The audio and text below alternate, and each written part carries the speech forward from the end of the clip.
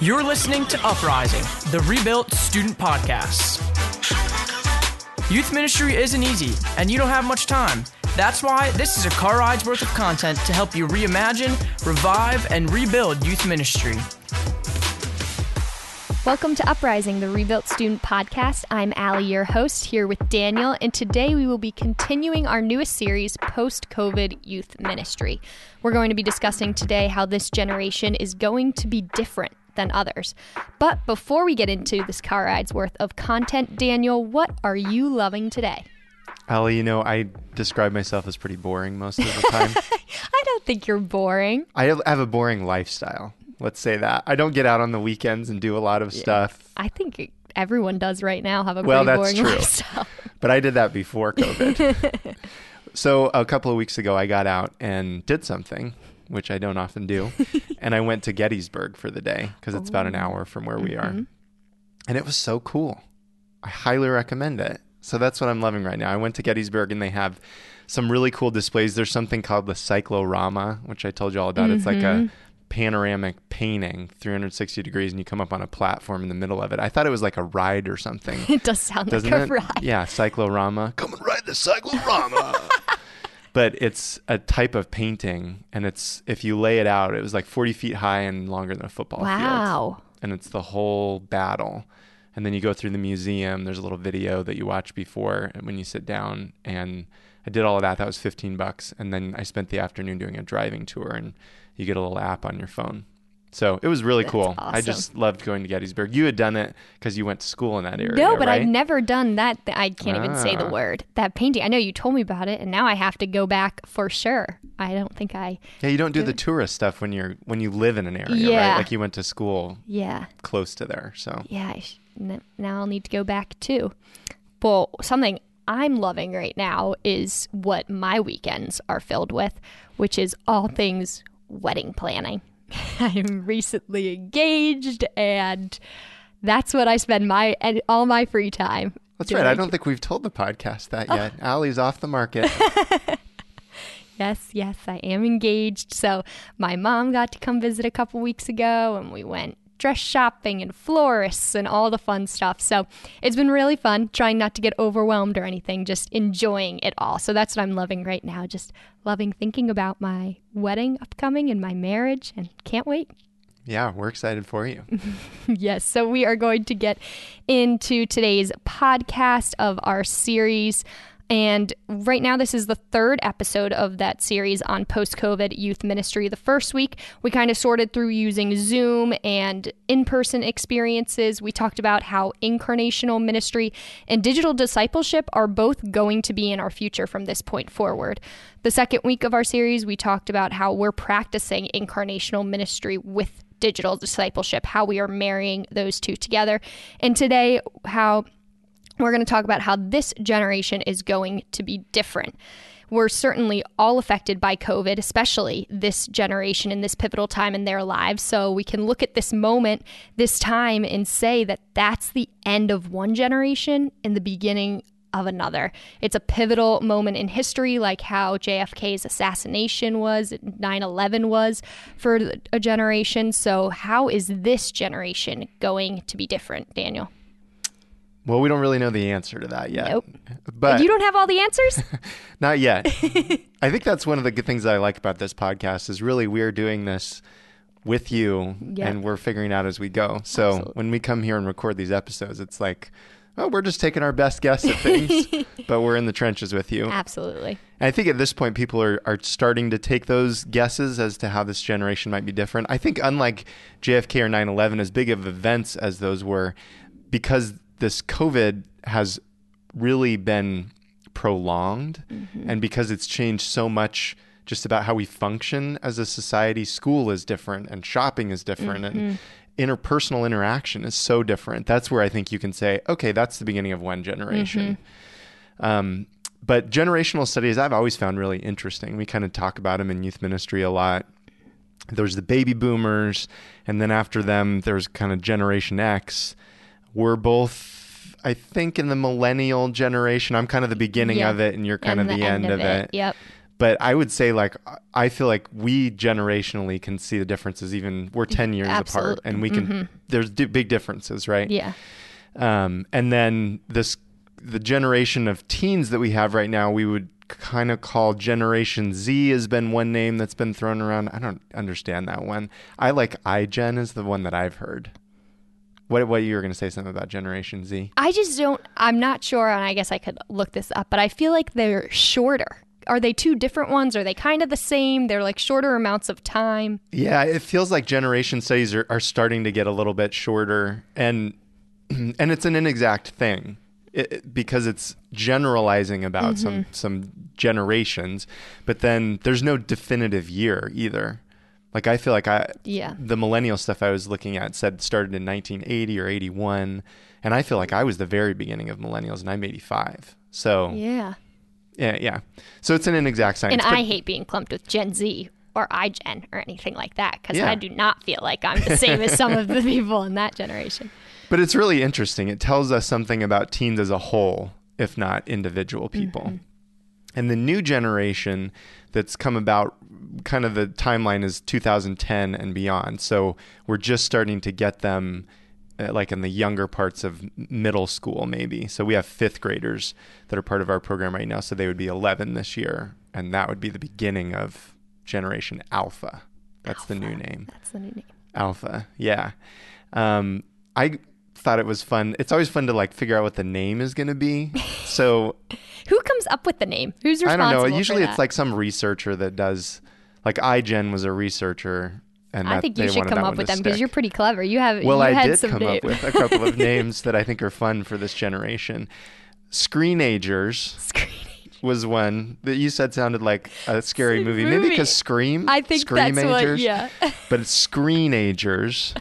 I liked that one. That one was not one that I came up with, but I like it. Two that I did come up with are COVID-eration. Oh, COVID and generation combined. And pandemials. Which sounds like a stuffed animal or something to me. It does kind of. Pandemials, but I kind of like that one too. I like it though. Yeah. Pandemials. I don't know if they'll want to be known for being the COVID generation, but they're fun names.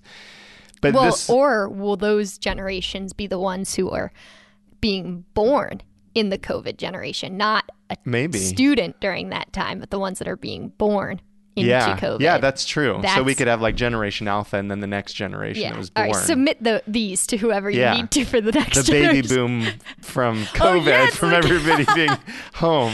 Yeah, baby boom part 2. Yeah. So just some characteristics of Generation Alpha. It's going to be the best educated generation ever, although some people might debate that with the way that education changed during the pandemic. But it's going to be the most technologically immersed, the wealthiest, the generation more likely than any in the past century to spend some or all of their childhood in living arrangements without both of their biological parents. Wow. So I guess that means like products of divorce, like a home where the parents are separated, or if they're adoptive. I don't know what else would fall into that category. Single parents, whether they're if they lost a parent. Yeah. For some reason. Yeah. So the other things that this generation might have, they are going to be particularly impatient. They'll have a shorter attention span. Click, click, click, click, click. You can just click through things. They'll care about all issues. So they have like this sense where it's not just a pet issue for them, but they care about all things. I guess because you're exposed to more things, you can see them on your social media or whatever. I think it's maybe the social media. They're aware of more issues and they care deeply about all of them, everything they see. Maybe they'll get passionate about one for a little while and then move on to the next one, that sort of thing.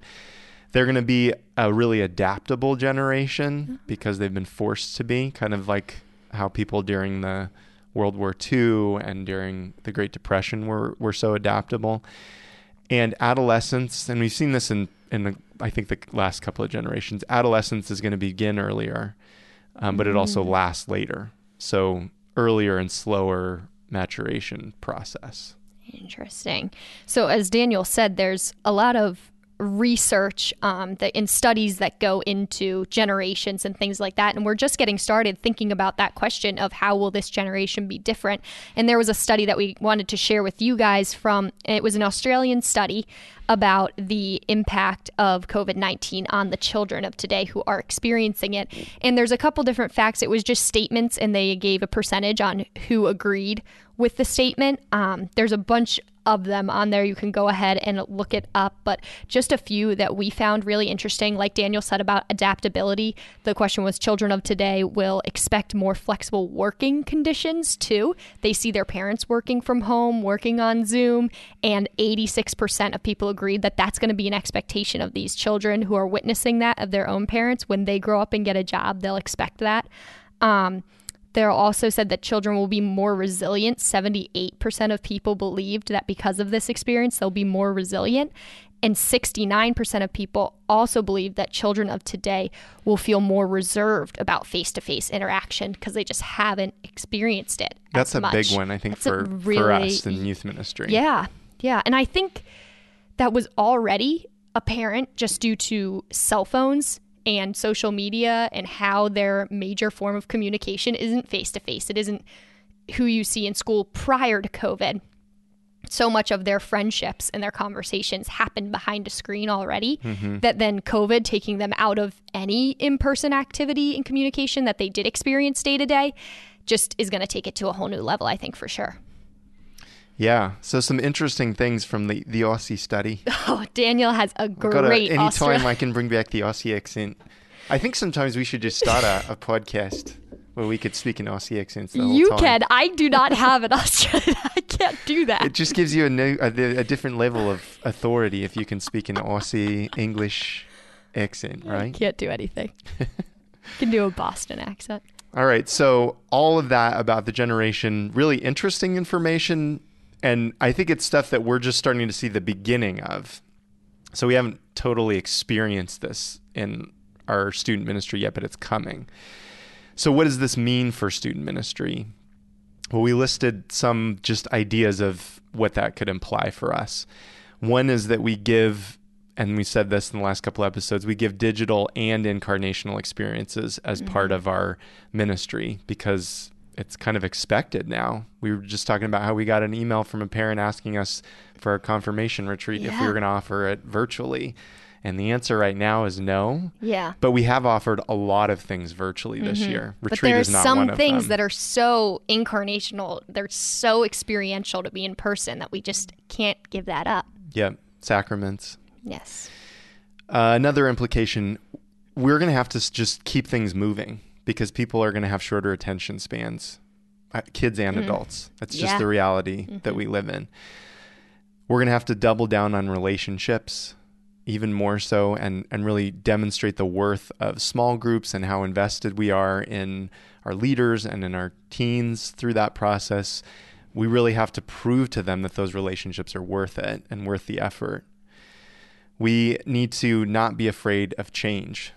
We've got this generation that's going to be way more adaptable, and our church, as a whole, doesn't move very fast. If you're Catholic, you've probably experienced that before, and it can be a great thing, but it's also a challenging thing in some ways. So we need to not be afraid of change and continuing to grow our programs and see the direction that they're headed. We need to ask great questions and listen because these teens really care. They care about all issues, right? And they're going to want to be heard. We need to be patient because it's going to take time for them to develop that moral compass, to make faith their own. We have to continue to invest in them over a long period of time. So patience with that process of maturing. Yeah.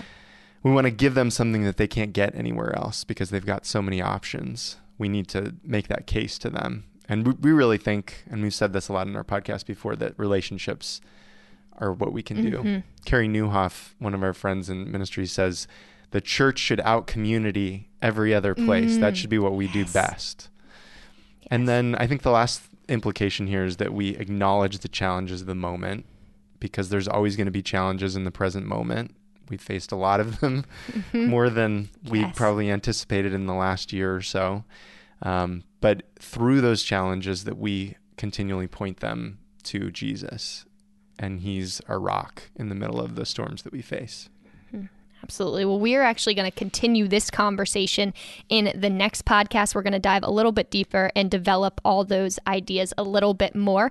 But to end today, we wanted to give you, as always, one bright idea. And ours today is to tell teens about generational studies. Let them know about Generation Alpha and that they're going to be a part of it. You can describe it a little, give them some information and research on it, and then have fun with it. Let them know that they are part of something bigger than themselves as a full generation, and they can take ownership on what defines their relationship, but also how it defines them, their generation. And you can ask them to have a little fun with it. They can name their own COVID generation, everything else. So get that conversation started. Have a little fun with it. Fun discussion for small groups, I think. Definitely. I like the naming of it. You'll see how clever people are. We should have a contest. Yeah. Who comes up with the best one. Well, thank you so much for joining us today. We love you all very much. We'll be with you next time to continue our discussion on how this generation is going to be different.